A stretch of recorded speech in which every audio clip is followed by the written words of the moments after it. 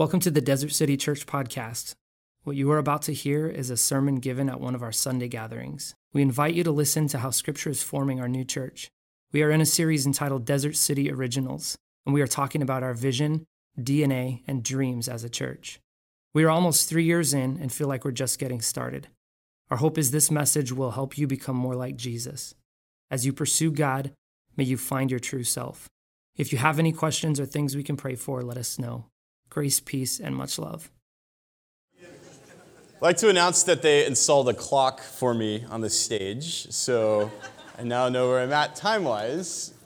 So I've been going kind of long lately, but that should keep me on track. So it's good to be here as we open up the Word. My hope is that we would just allow God to speak to us today, be formed by this sacred text.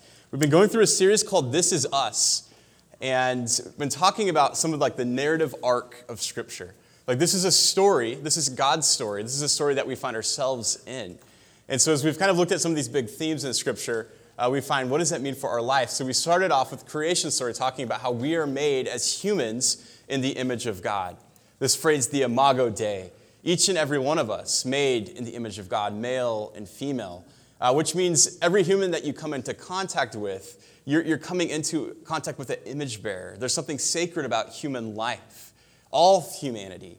And because of that, every human is just loaded with potential. Every human is an eternal being. We talked about what does that mean for us to be designed and created in God's image. But then we talked about how even though we're created in the image of God, something has gone wrong. There's something that is off. And we talked about how this idea of rebellion enters the story of Scripture. And even though we're created in the image of God, the way that life is doesn't necessarily match up. Humanity has been broken. We talked about the old prophet Hosea and his wife Gomer, who was this promiscuous woman who God had told him to marry. And it's kind of this metaphor of something much bigger that's going on with God and his people. We've become a very promiscuous people. So how do we move from this idea of being bearers of God's image to being a rebellious people? And we talked about how this idea of missing the mark enters the story.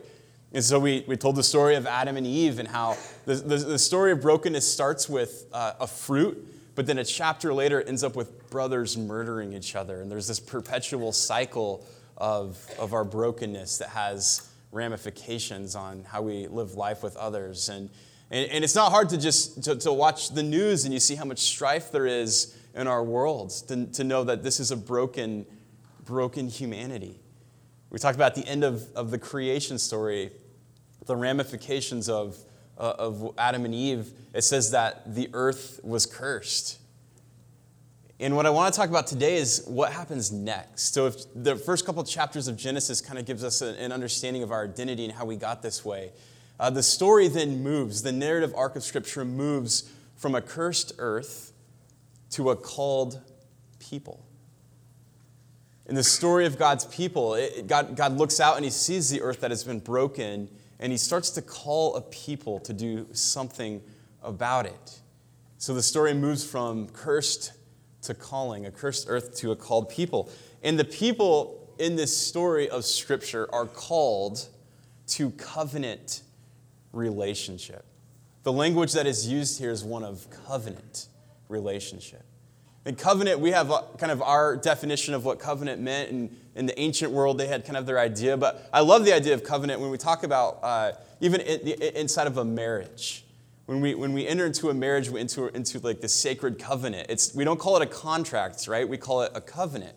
And we talk about how contracts are these deals that we get into that we try to, I don't know, what's the word? We try to protect our rights and limit our responsibilities. So if you're a good businessman, you want to have a good contract where you're protecting your rights and you're limiting your responsibilities. But covenant is a language that it's similar to a contract where there's this agreement and there's a promise. But a covenant, you're actually giving up your rights and you're increasing your responsibilities.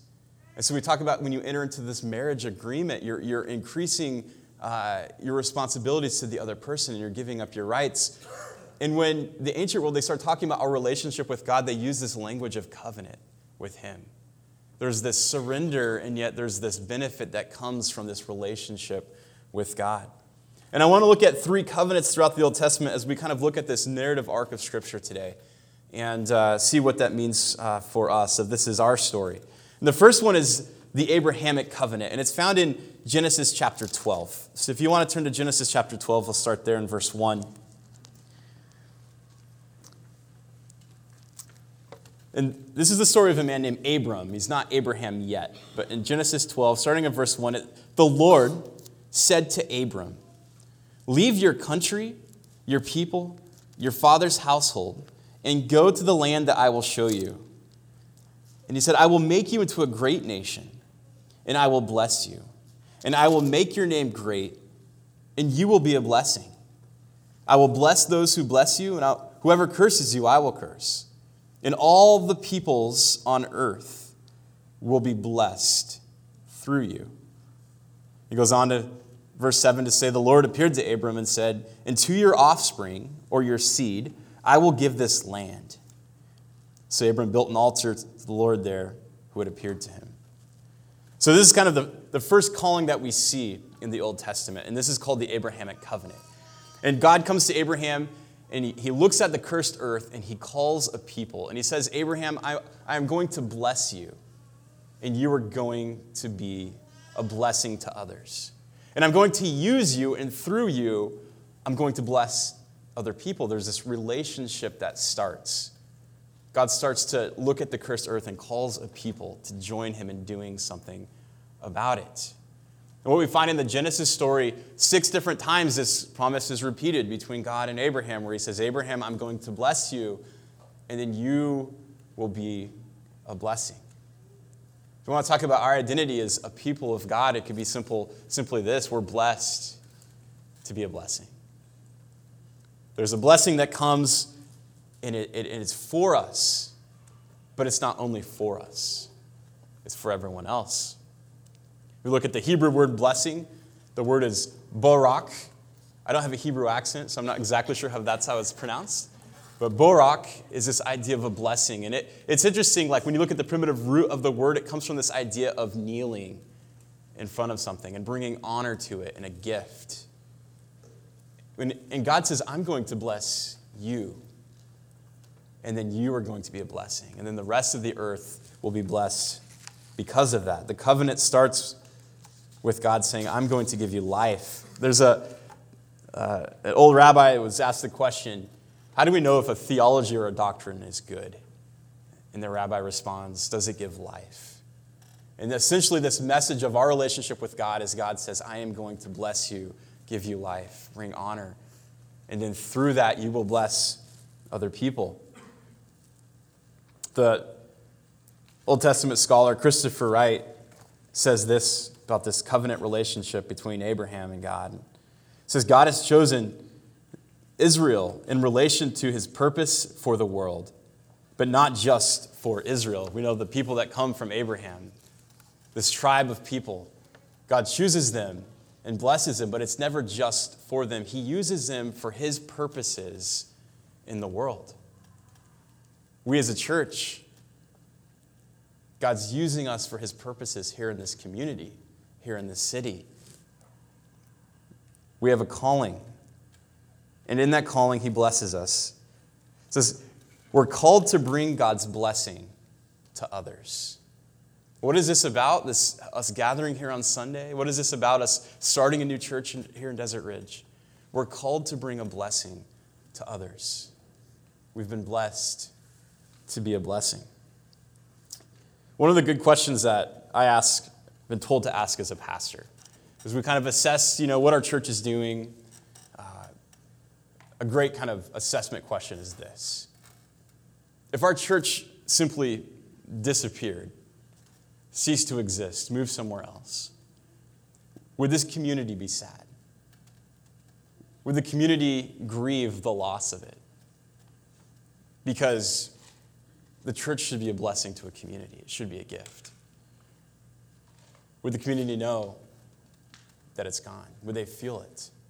I had an opportunity to sit in on a stakeholders meeting for the Desert Ridge community a couple weeks ago. kind of some of the big movers and shakers in the community. Some of the neighborhood leaders from Aviano and Desert Ridge and Fireside were there. High Street, Desert Ridge Marketplace were there. And everyone's kind of going around sharing, Paradise Valley Community College is there, kind of sharing, here's what's going on in the community. We just want to make you aware of. These are things that we're doing, things that we could use help with. And I just kind of sat there and listened to all the different things that are happening kind of in the North Phoenix area.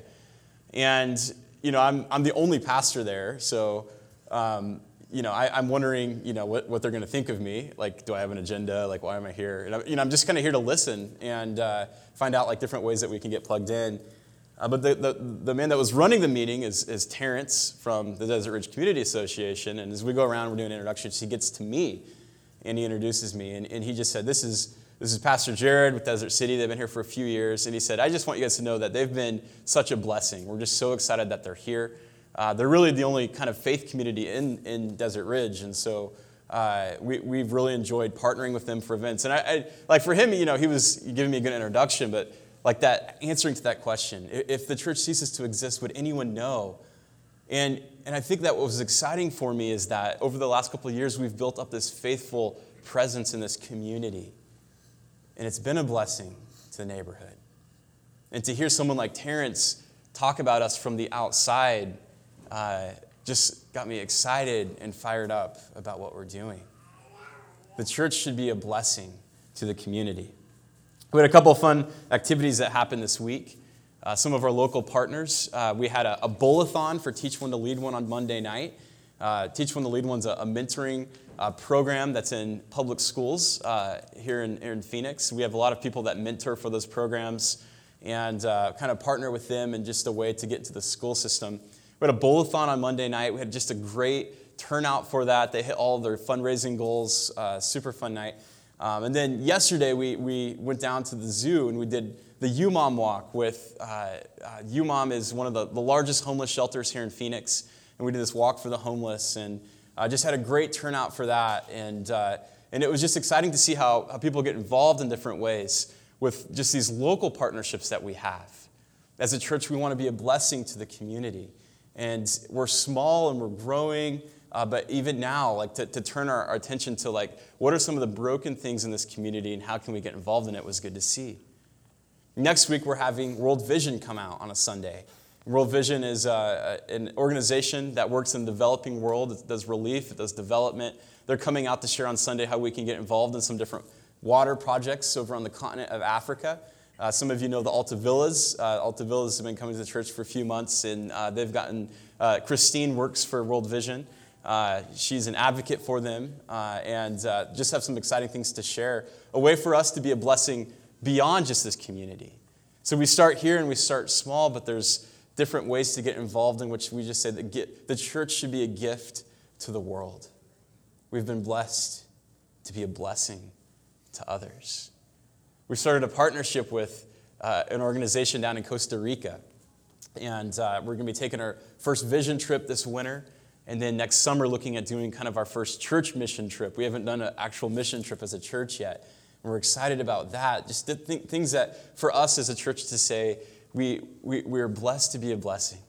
There's so much brokenness in this world, and we want to just move into the ways that God is reversing the story of the cursed earth with a calling of blessing. Each and every one of us is blessed to be a blessing. To be a part of the church, to be a part of God's people, all the way back from this time in Genesis chapter 12, there's this covenant relationship where we're blessed. But that blessing is always to be distributed to others. The second covenant that is found. So the first covenant is this Abrahamic covenant. God and his people enter into this relationship where they're blessed to be a blessing. And then what we find is that this covenant is reconfirmed in another story. And it's not only reconfirmed, but it's also kind of expanded. And as the story of Scripture goes, we know that God's people from Abraham, his seed, and his offspring, they end up going down to Egypt. They become slaves. They're oppressed for hundreds of years. They cry out to God over and over again. God remembers his covenant with his people, and he delivers them from the yoke of slavery. He delivers them from the Egyptians. If you're older, you remember Charlton Heston telling that story, right? And if you're younger, you may have seen cartoons, but it's a story of the Exodus. Many of us know this story. It's essential to our understanding of what God is up to in this world, is that he delivers captives.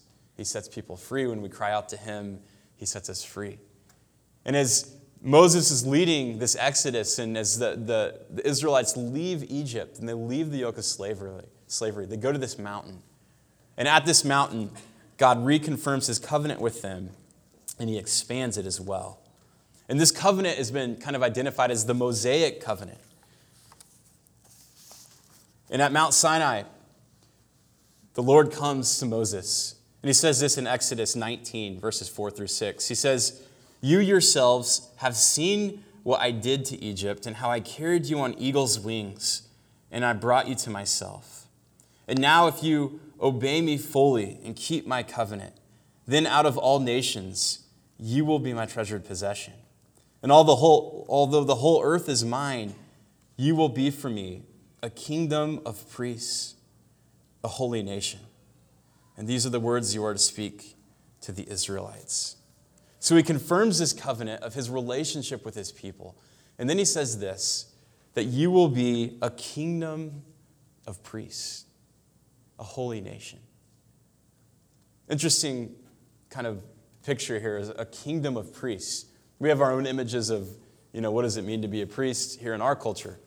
In the ancient culture, a priest was someone who had mediated between God and people.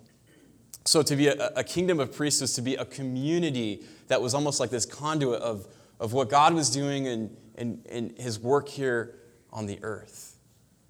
There's this, almost like this conduit of the will of God that goes through this priestly figure.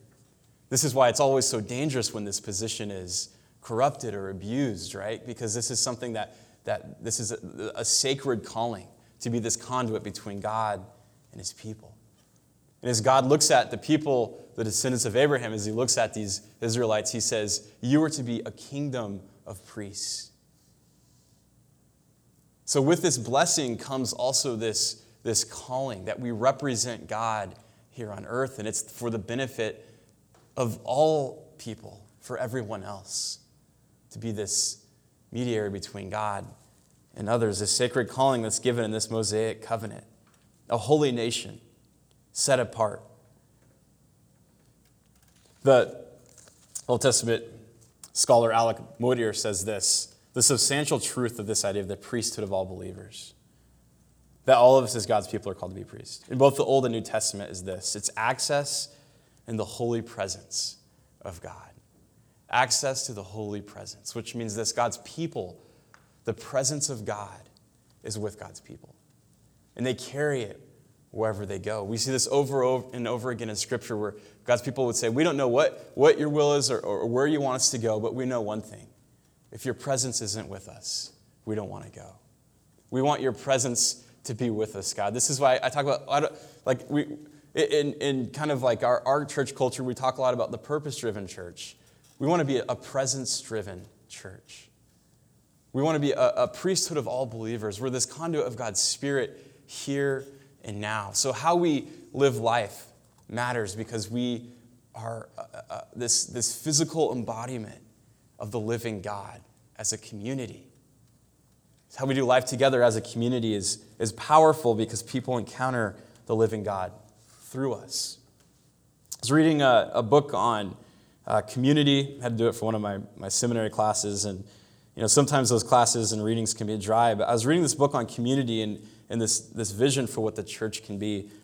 And these are some of the words that I actually tweeted. I liked them so much when it talked about community. But it was this book written by Christine Pohl, Living into Community. She says, how we live together is the most persuasive sermon we'll ever get to preach. I heard that and I was humbled as a preacher, yes, you can give sermons, but the embodiment of faith of a community is so much more powerful. The way that we live life, the way that we carry each other's burdens, the way that we trust each other and share, the way that we grieve with one another when we go through difficult times, the way we celebrate with each other when we eat, when we feast, like the 3-year brunch that's coming up. The most powerful sermon, the most powerful message that we have is an embodiment of our faith because the presence of God is with us. It goes on to say, the character of our shared life as congregations, communities, and families has the power to draw people to the kingdom or push them away. And the desire to be a part of communities that are vibrant, caring, and faithful, that's what keeps us working at the task of building and repairing churches.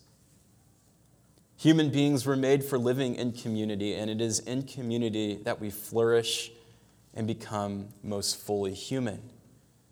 And the beauty of such a shared life is deeply compelling. And I love that idea, and I feel like that's what we do here at Desert City. I tell people I've been a part of a lot of good churches, and I'm not just saying this because we're in the midst of it, but this is my favorite church, because I can't wait to be here on Sunday and see you and meet with you throughout the week. There's just something about this community that just feels healthy and vibrant and faithful and caring. And that's a compelling message when we do life together. Why would you come to Desert? I mean, we meet in an elementary school cafeteria, but there's something here that feels sacred because we do life together. And community is messy, and community takes time, and community is hard because we're all broken people. And yet there's this presence of God that is with us that makes it powerful, that makes no other kind of experience and encounter and relationships the same, because there's something eternal that resides here. And I love that. A kingdom of priests is this people who are mediators between God and this cursed earth. We bring about the presence of the living God with us in everything that we do. The Mosaic covenant is to carry the presence of God. We take it with us from Sinai out to the world. We take it here Sunday morning. We gather, we worship, we take the sacraments, we do these things, and then we leave and we carry that presence with us. Every single thing that we do matters because it communicates a message about our God. Third covenant that's found. And this is the covenant that maybe isn't quite as familiar as the other two. But they all continue to build on each other. There's progression of this narrative throughout the Old Testament, of this calling. And it's the Davidic covenant, the covenant that is given to David. David's one of my favorite characters in Scripture. Probably a lot of young boys kind of resonate with him. You know, he's this hero who writes poetry that all the women love, and yet he's a warrior who slays a giant, you know. He's this very compelling character in the Old Testament. And I love to read the stories of David, but there's something that's so significant that happens in David's lifetime that takes place in 2 Samuel chapter 7.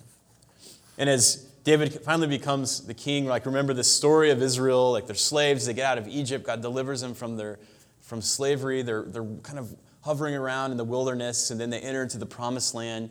And then they're constantly at battle, constantly fighting with different people. And finally, God starts to solidify the kingdom.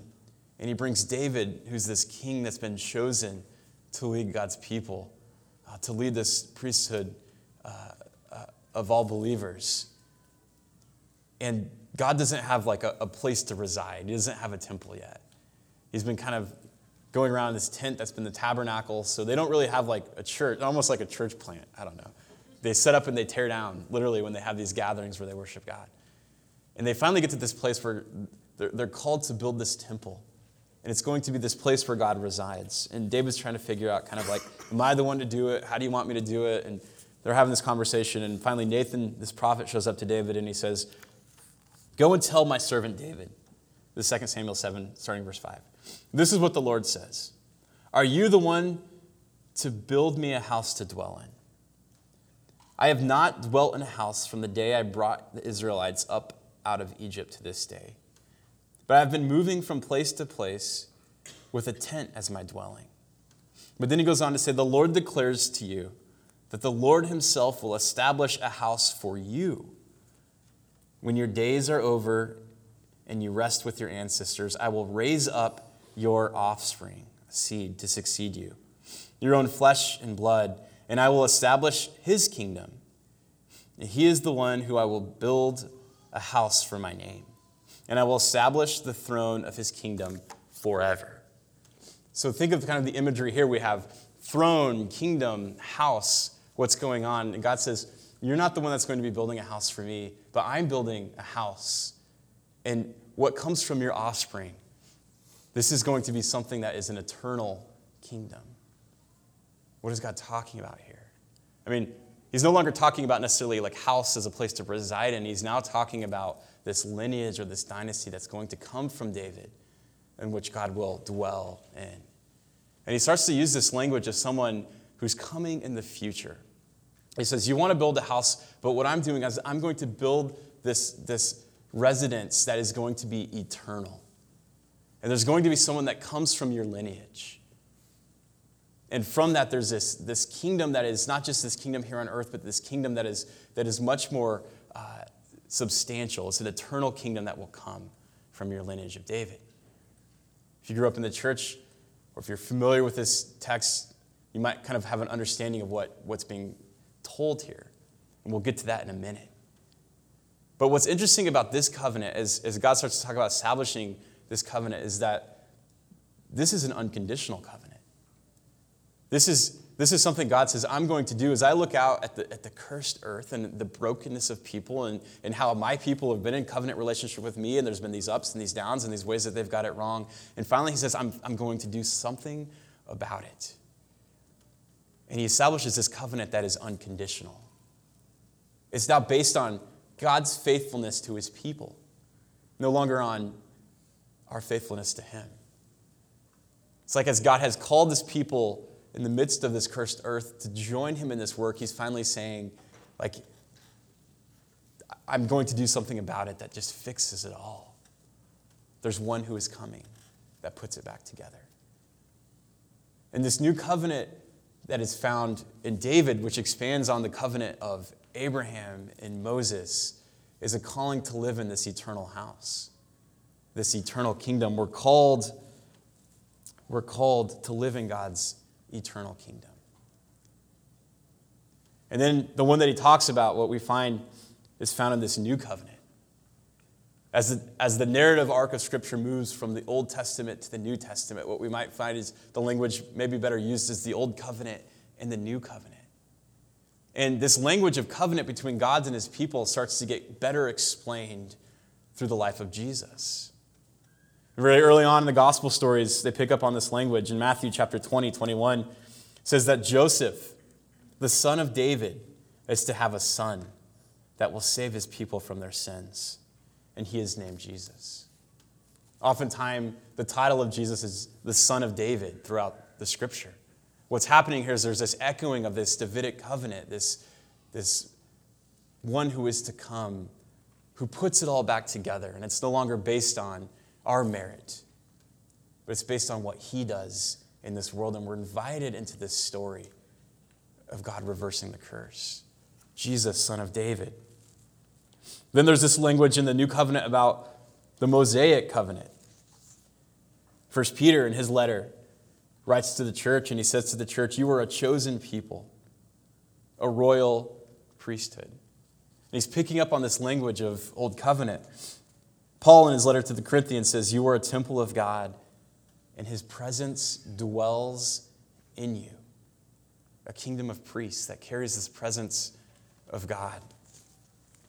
And then in Galatians, there's an explanation of this Abrahamic covenant. In Galatians, Paul writes, and he says, in Christ, the Son of David, in Christ, you are Abraham's seed and heirs according to the promise.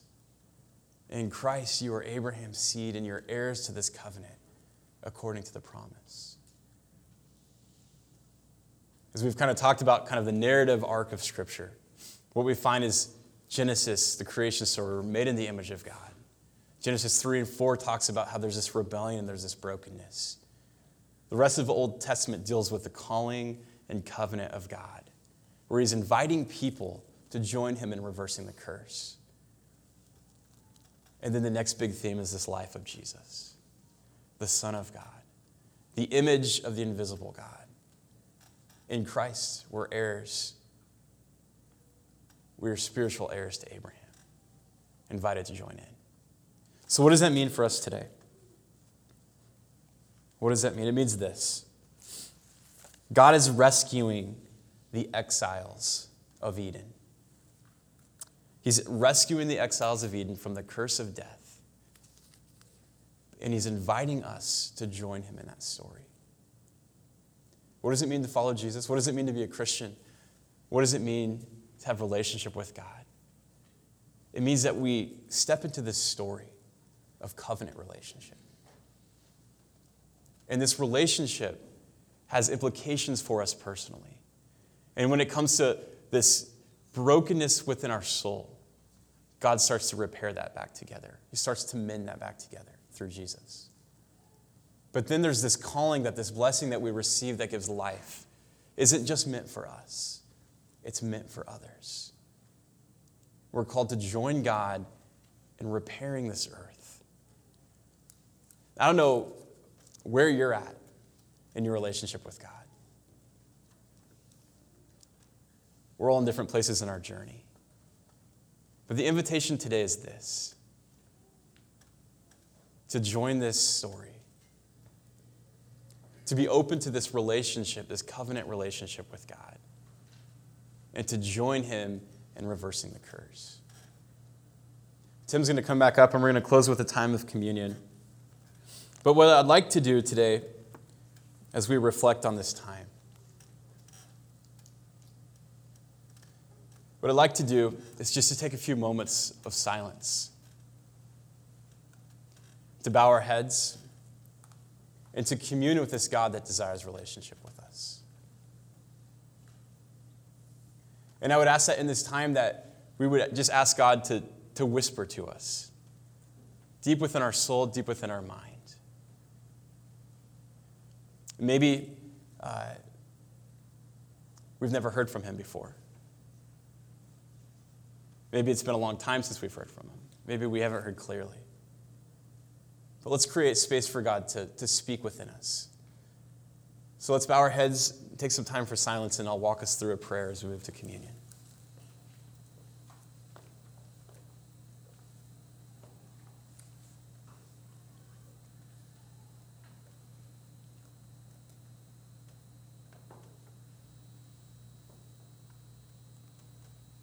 Lord, we're reminded today that we're eternal beings.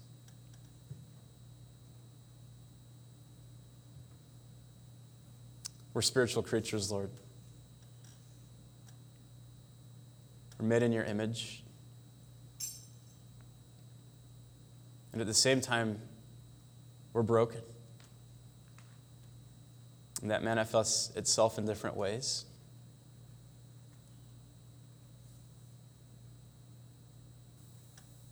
We know that in the midst of our brokenness, you love us. Lord, we see in this story your sensitivity to the brokenness in the world around us. We see in this story your work throughout history as you're putting the world back together. And we see in this story, Lord, that you're inviting us as a people. You're calling us to join this story.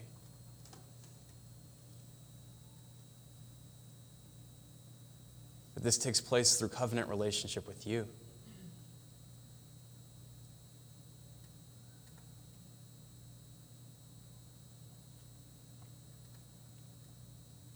Today, Lord, we come to you with we're different places in our journey. We're in different parts of the story.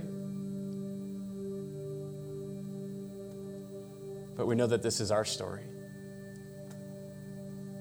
Lord, some of us are living in a story that feels like cursed ground.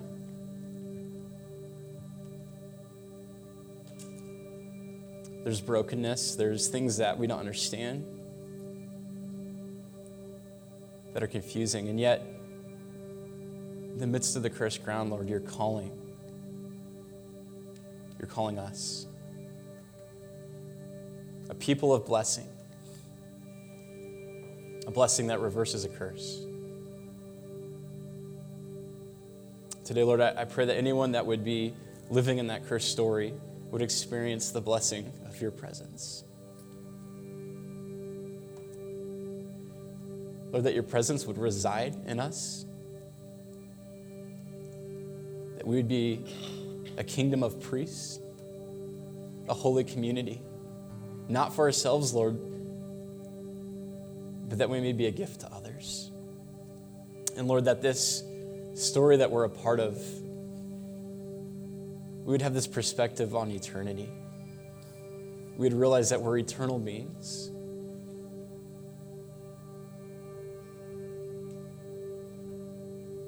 Lord, we know that you're calling us to this eternal kingdom where everything is put back together. There's healing, there's reconciliation, there's renewal.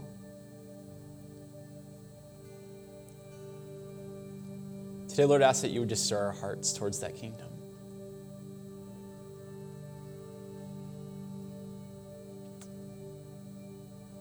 Lord, that you would nudge our soul.